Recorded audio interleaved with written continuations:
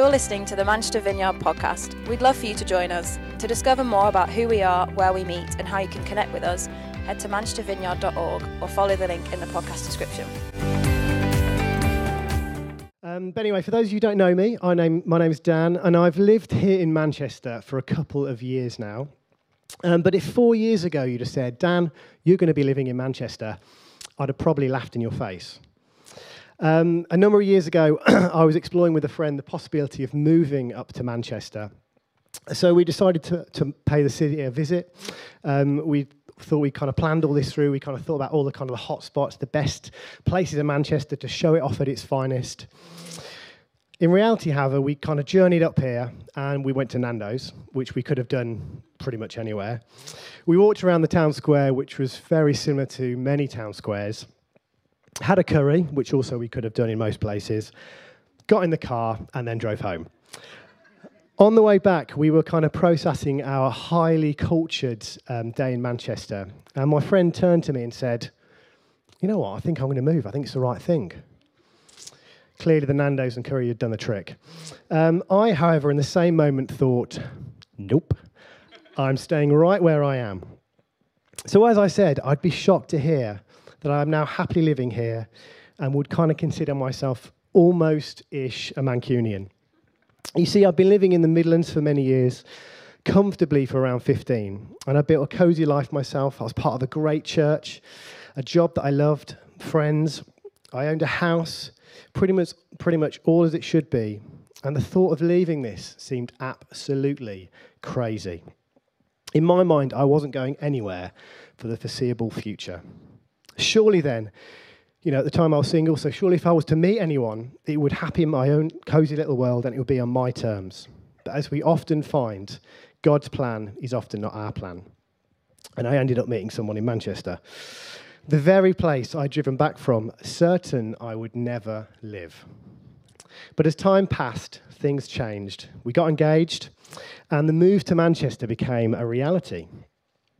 Now, many of you might think the prospect of moving to a new city might sound really exciting. The chance to explore a new career, start a new job, learn new skills, build new friendships, explore a new city or part of the country. Sadly, however, I was not many of you. I spent many years based in the Midlands, and the idea of leaving my cosy world behind seemed pretty unnerving. And I started to rabbit hole. I'm not sure any of you have ever done this. I started to think about how all these changes in my life might play out, and my imagination just ran away with me. What if I chose the wrong career, or chose one and realised I was just really bad at it? What if I never fully got used to the city and was forever on Google Maps and needed it to get to B&Q every time? What if I needed to develop new friendships and realised I just couldn't actually do it and I'd got no friends? It felt like a constant bombardment of worry, and often about things that when you take a step back are never actually going to happen. You see, 500 years ago, my French is not my strong point, Michel de Montaigne, who was a French philosopher, thank you, said, "My life has been filled with terrible misfortune, most of which has never happened." It's so easy to worry about the unknown and to fixate our minds on things which may never happen, or even just to experience moments of worry. There's a study from Penn State University which looked into how many of our imagined calamities ever materialise. In this study, subjects were asked to write down their worries over an extended period of time and then identify which of their imagined misfortunes did not actually happen. Lo and behold, it turned out that 91% of what subjects worried about never happened. And of the remaining 9% of subjects discovered that they could either handle a difficulty much better than expected, or the difficulty taught them a lesson worth learning. There have been many seasons in my life where I can relate to that. I remember playing out various worst-case scenarios in my head over and over again, imagining there was a high chance of all these crazy situations would ever happen. For some of us, we can also experience more legitimate, realistic worries, though. Maybe it's relating to a work decision you're waiting to find out where the implications are pretty serious. Maybe the finances don't quite add up and you're unsure how things are going to play out. Maybe it's you're waiting on some health-related results and you've self-diagnosed yourself with everything under the sun through Google. Sometimes, though, fear and worry of the unknown can be more subtle. Maybe we worry about how people perceive us, what people think of us. Maybe we worry about not being in control of situations. Or maybe we just kind of constantly worry about loved ones and family members in the background constantly. It's in these seasons or moments that we can feel like the ground which we're standing on is wavering or insecure. Now, one of my favourite verses in the Bible is Psalm 40. And it says, I waited patiently for the Lord to help me. He turned to me and heard my cry. He lifted me out of the pit of despair, out of the mud and the mire. He set my feet on solid ground and steadied me as I walked along. He has given me a new song to sing, a hymn of praise to our God. Many will see what he has done and be amazed. They will put their trust in the Lord. This psalm is written by King David, who was one of Israel's finest kings in the Old Testament. And although very, very gifted, he faced a lot of challenges. The words of that verse paint a picture of God's response to us when we feel helpless or alone. That God cares for us, cares deeply for us, and reaches in. He longs to lift us out of those places, out of the pit, and to set our feet upon solid ground. So whatever situations we might face, we can know that we can put the full weight of our trust in him. He gives us a firm place to stand. Now, early in my 20s, I kind of did a little bit of climbing. And often before I'd climb, I'd kind of have visions of me racing up the wall with just my bare hands. The reality, however, was me holding on for dear life halfway up the wall, generally on the easiest route, with people frantically below me pointing where to put my feet. I don't know whether any of you can ever relate to that. It's very stressful. Eventually, I'd kind of managed to get to the top, and the time would be for me to come down. Now, for those of you who don't know, the bit of kind of coming down is called abseiling, and it's actually what the SES do. On paper, it's fairly simple. You literally straighten your legs, you lean back, trusting all your weight on the rope, and you walk down backwards when you're 10 meters up in the air. Fairly simple. I'd often end up getting lowered down like a sack of potatoes, but, you know, the hope was there. But leaning back on that rope involves trusting the strength of the rope, that it can carry your weight. We're putting our life in the strength of the rope, that it can carry us back to safety. The ability to trust in the rope helps us to overcome the worry of getting down. It might still be scary, but we're able to trust in what holds us. In the Bible, the Lord regularly encourages us to trust in him. It's kind of, you see it as a thread all the way through. And there's a kind of famous verse, and it's Proverbs 3:5-6. And it says, trust in the Lord with all your heart. Lean not on your own understanding, but in all your ways acknowledge him, and he will make your path straight. I'm just going to read it again, but it says, trust in the Lord with all your heart. Lean not on your own understanding, but in all your ways acknowledge him, and he will make your path straight. I found this verse just incredibly encouraging and helpful, especially when worry seems to be the loudest voice. I've often broken it down into sections when I've been journeying through seasons or moments of worry. So this morning, I want to look at how this verse is in many ways like a roadmap to helping us journey through these seasons or moments of unknown and times of change. Controversially, however, I want to look at it backwards, because trusting in the Lord with all your heart is the goal. That is the end game. That's where we want to land. We want the words, I trust you, Lord, to be so intrinsic to who we are, to be like the beating of a heart or breathing, that we don't need to tell our brain to do it. It just does it instinctively. But how do we cultivate a depth of trust like this? I think that's the challenge. I believe the first step is to acknowledge him. Basically, how can we trust in someone we don't acknowledge or know to be fully true? Wherever we're at on our faith, our journey of faith, and exploring the person of Jesus, this is the simple invitation to acknowledge him in our lives in a deeper way. Now, I'm not going to elaborate this further, because we stand on the fact that God is real and desires to have a relationship with every single person in this room. So I pose the question to us all this morning: what is next to us acknowledging him as King in our lives? It might be picking up a Why Jesus, or signing up to Alpha to explore the questions of who God is. It might be letting God deeper into our lives to bring healing and wholeness. Or it might be laying down or submitting a part of our life to God, which you've always had control over. I also think a key part of acknowledging him in all parts of our lives is simply learning to grow in thankfulness and acknowledging God's goodness in our lives. However small and simple this is, sometimes thankfulness can come easier for things that we've maybe feel we've had to fight for or contend for. You know, it might be like getting a job. You've been applying for jobs for ages and you eventually get one. It might be the recovery of a loved one from hospital. I remember for us, we were kind of buying a house last year and it took us 11 months to get in, and we were very, very thankful when we walked through the front door for the first time.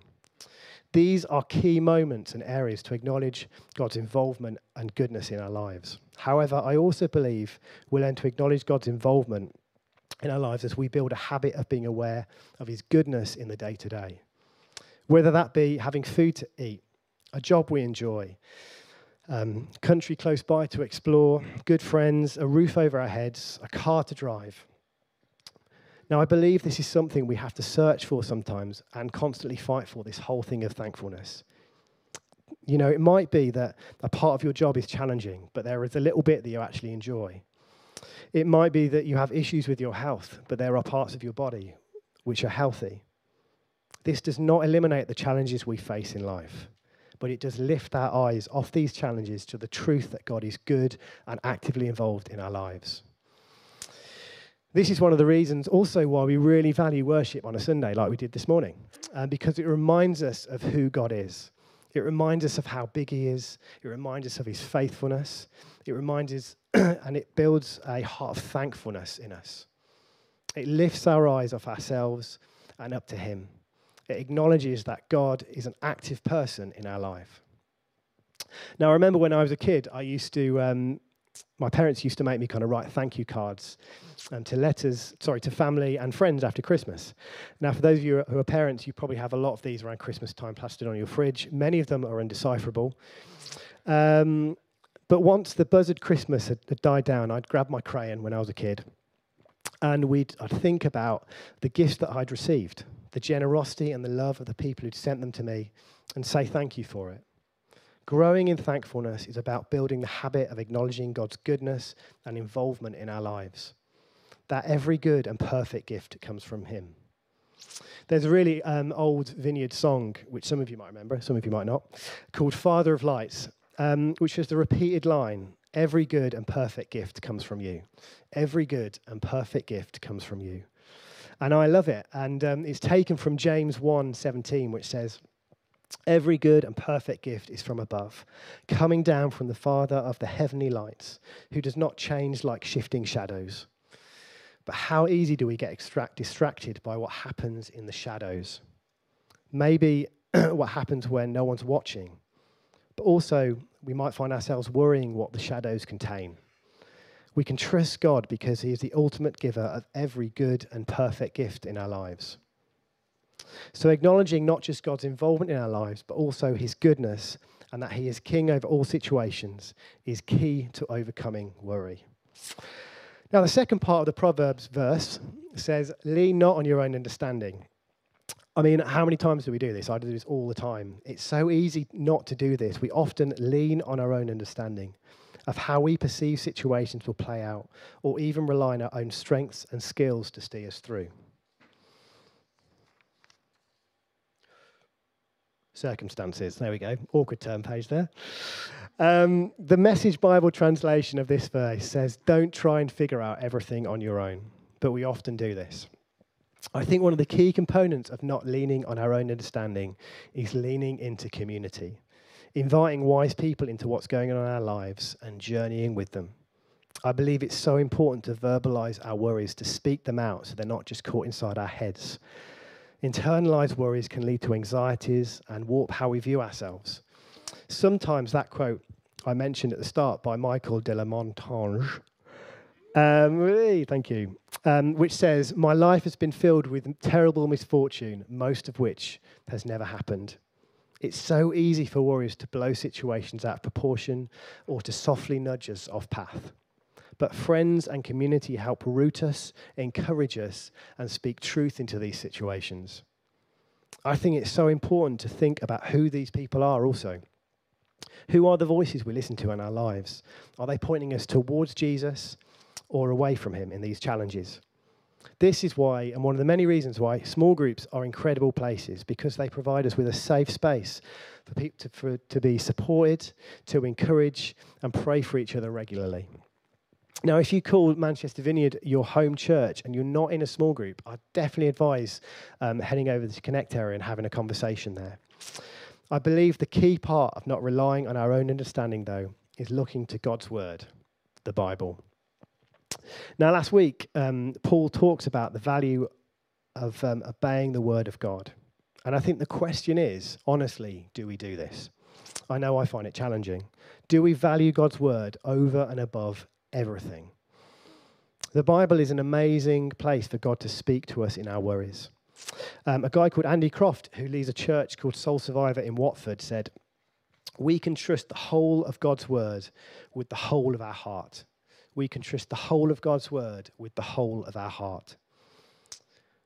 It's a bit like how an entire ship entrusts its stability and position in rough seas to its anchor. God's word anchors us in rough seas and seasons.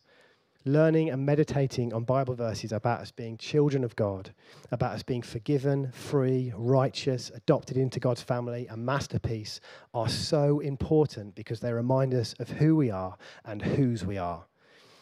Now, many of my friends have become dads over the last couple of years, which has been amazing to watch and see. And one of the key things is seeing those children learning to fully trust in their fathers, whether it's providing them with food, helping them ride a bike, changing them, or playing with them. They're fully reliant on their dads who watch over them.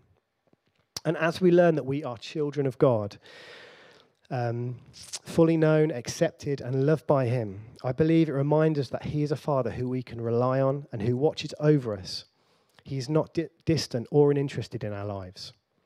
Now, I realise that some people's experience of an earthly father or family may not be one of trust or consistency or even presence. But our God is a father we can trust and who is consistent, and is a presence in our lives and longs to rewrite and bring healing in areas our earthly family members may have fallen short. In 1 Thessalonians 5:21, it says, "But test everything and hold fast to what is good." Now, this is in the context of the verse, it's talking about prophecy, but the principle is the importance of using God's word as our standard of truth. Knowing the word of God helps us know God's heart, and it provides us with a solid foundation and truths to challenge lies that we can so easily believe as we start to worry. Now, there are many of these amazing truths as we kind of read through the Bible, just scattered throughout. You know, you might find ourselves worried about being loved. And we go to Jeremiah 31, verse 1, says, "I've loved you with an everlasting love, and I've drawn you with an unfailing kindness." If we start worrying about being forgiven, 1 Peter 2:24 says, "He himself bore our sins on his body on the cross, so that we might die to sins and live for righteousness. By his wounds we have been healed." If we worry about our worth, Ephesians 2:10 says, "For we are God's masterpiece. He has created us anew in Christ Jesus, so we can do all things. We can do the good things he planned for us long ago." And if we worry about the future and what lies ahead, Jeremiah 29:11 says, "For I know the plans I have for you, declares the Lord. Plans to prosper you and not to harm you. Plans to give you a future and a hope." Now, I'm aware there are many of us who might not enjoy reading or find it hard. I know sometimes I can find it challenging. A great start is just to read some of these verses and think about what they mean for us. How does each word and verse play in our lives daily? The simple challenge is, how can we choose to believe the truth if we don't know what it is? The scripture reveals to us truth, the truth of who we are, our identity, and the truth of who God is. By knowing, understanding, remembering, and ultimately trusting in the word of God, it reshapes and renews our minds so our worries and challenges are tested against the truth of what God says, his character and his faithfulness. This enables us to let go of our own understanding and to lean on his understanding. In my experience, this has been so helpful in bringing some perspective in times of worry and being reassured in what I am facing. as I've tried not to lean on my own understanding, which is limiting, especially when I don't know how situations are going to play out, I found it so helpful to meditate on God's word. In Hebrews 13, it says, Jesus Christ is the same yesterday, today, and forever. He is consistent, past, present, and future. And we can know that he has a habit of being faithful. As we look at his faithfulness throughout the Bible, we read examples of what happens when people don't trust, though, when they mess it up. But we also read examples about when people do trust in him. And when that happens, we read about lost battles becoming victories. We read about the sick becoming well, the broken relationships being healed, mourning turning to dancing, God turning situations on their heads. The Bible is littered with these stories of people trusting God in the unknown. We see God's faithfulness to the faithful all the time. In the book of Judges, we read about Gideon. And he lived at a time when the Israelites were being oppressed by the Midianites. They'd experienced years of their crops and food sources being decimated, the threat of constant invasion and the reality of it, to the point where they were kind of hiding way up in the mountains. And although it doesn't say it in the Bible, I think it is fair to say they were terrified, probably pretty worried. And it's here that an angel of the Lord appears to Gideon, who was preparing some food, and the angel says, "The Lord is with you, mighty warrior." The angel is opening the words to speak into Gideon's identity and to reinforce that he is not alone. The Lord is with you, mighty warrior. Now, Gideon didn't realize it was an angel at the time and was somewhat perplexed by it, as I think I probably would be. And he politely says, "Pardon me, my Lord, but if it is the Lord is with us, then why has all this happened?" It's very polite, isn't it? How many of us have said this to the Lord? Well, we can't see a way forward in a situation. We simply say, "God, how has this happened? How have I found myself here?" The Lord then responds to Gideon by saying, "Go in the strength you have and save Israel out of the Midianites' hands, and I'll be with you, and you will defeat the Midianites." God didn't promise to wipe out the Midianites without Gideon lifting a finger. God didn't remove the problem, but led Gideon through it. I believe this is also God's promise to us. Similar to how we'd respond, Gideon again asked for some signs as proof from God, and God agrees. God can see Gideon's lack of faith, maybe his fear in the situation, the emotions he's experiencing, his anxiety, and he strengthens him. He gives him what he needs. I suspect in many ways Gideon would have just wanted God to remove the situation, but instead God goes with him, strengthens him, and equips him. God knows what Gideon needs to lead him through the situation, and the Lord does this to us.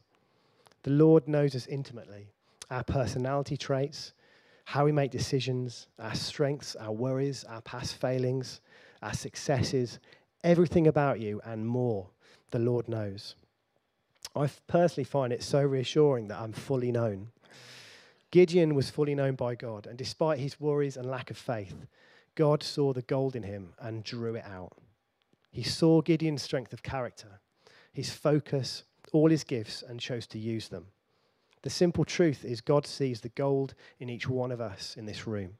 And whether we see it or not, God can see it. But God also invites us to look for the gold in those around us and to draw it out, to encourage those at work, to champion friends, to speak well of people, to remind them of their gifts. And then the story goes on with Gideon, and he basically gathers this massive army of over 30,000 people to defeat the Midianites. Now, if I was Gideon, I'd be fairly pleased with gathering that. It'd be a bit of a pat on the back moment, a lot of friends. However, early in the morning, he wakes up, and God says to Gideon, "Your army is too large." Obviously, bombshell moment. And God says, basically, anyone who's trembling with fear has to go home. So this cuts the army down from 30,000 people down to 10,000 people. Now, if Gideon wasn't nervous before, he'd have been pretty nervous now. Yet again, the Lord says, "You've still got too many men. Take them down to the river, and anyone who drinks directly from the river, rather than cupped hands, needs to go home." Now, if I was Gideon, I'd have thought, "Lord, this is a terrible way to choose an army. I need a huge army, or maybe, a smaller army of special soldiers, not an elite group of water drinkers." Gideon is left with over 300 men. of varying abilities to defeat an entire army. Rather than giving these men a sword and a shield, they're then given a trumpet and an empty jar. Essentially the tools for a musical cookery class, not winning a battle. How often do we find ourselves in situations where we essentially feel that we don't have what it takes? The troops are given these instructions then to hold the jars and trumpets, surround the enemy camp, then sound their trumpets and shout, "A sword for the Lord and for Gideon," and then to stand still. So just to clarify, we had the army which was the wrong size, surrounded the enemy's camp with the wrong equipment, and then essentially, by human standards, did the wrong thing. Yet if you read in Judges 6, they win. They defeated the Midianites. God has stripped Gideon of everything he can use to win the battle in his own strength. From Gideon's perspective, nothing made sense. In fact, it looked like the situation was quickly deteriorating. Yet the Lord said to Gideon, "I cannot deliver Midian into your hands, or Israel would boast against me and say, 'My own strength has saved me.'" God was saying, it's not about you, Gideon. It's not about you getting the glory or the victory or relying on your own strength. It's not about you, it's about me. In seasons of unknown or challenge, when we worry about situations, it's easy to make it about us, and I've done that so many times. But Gideon's story shows us it's about God. It's about giving him all the glory. It's about his faithfulness, his wisdom, and about his strength. The story of Gideon reflects also what we read in Proverbs. He acknowledges God, and even in his humanness and initial doubt, trusted God's plan at each step. However crazy it felt, Gideon learned not to lean on his own understanding, but to trust in his Father. And as we journey through challenges, all the Lord is calling us to do is trust in him, to give him the glory. God invites us to submit these things for our challenging situations, maybe challenging dynamics at work, tensions in our marriage, financial worries, concerns at school with our kids, for all of these things and more to find their place under him. For these situations not to feel bigger than he is,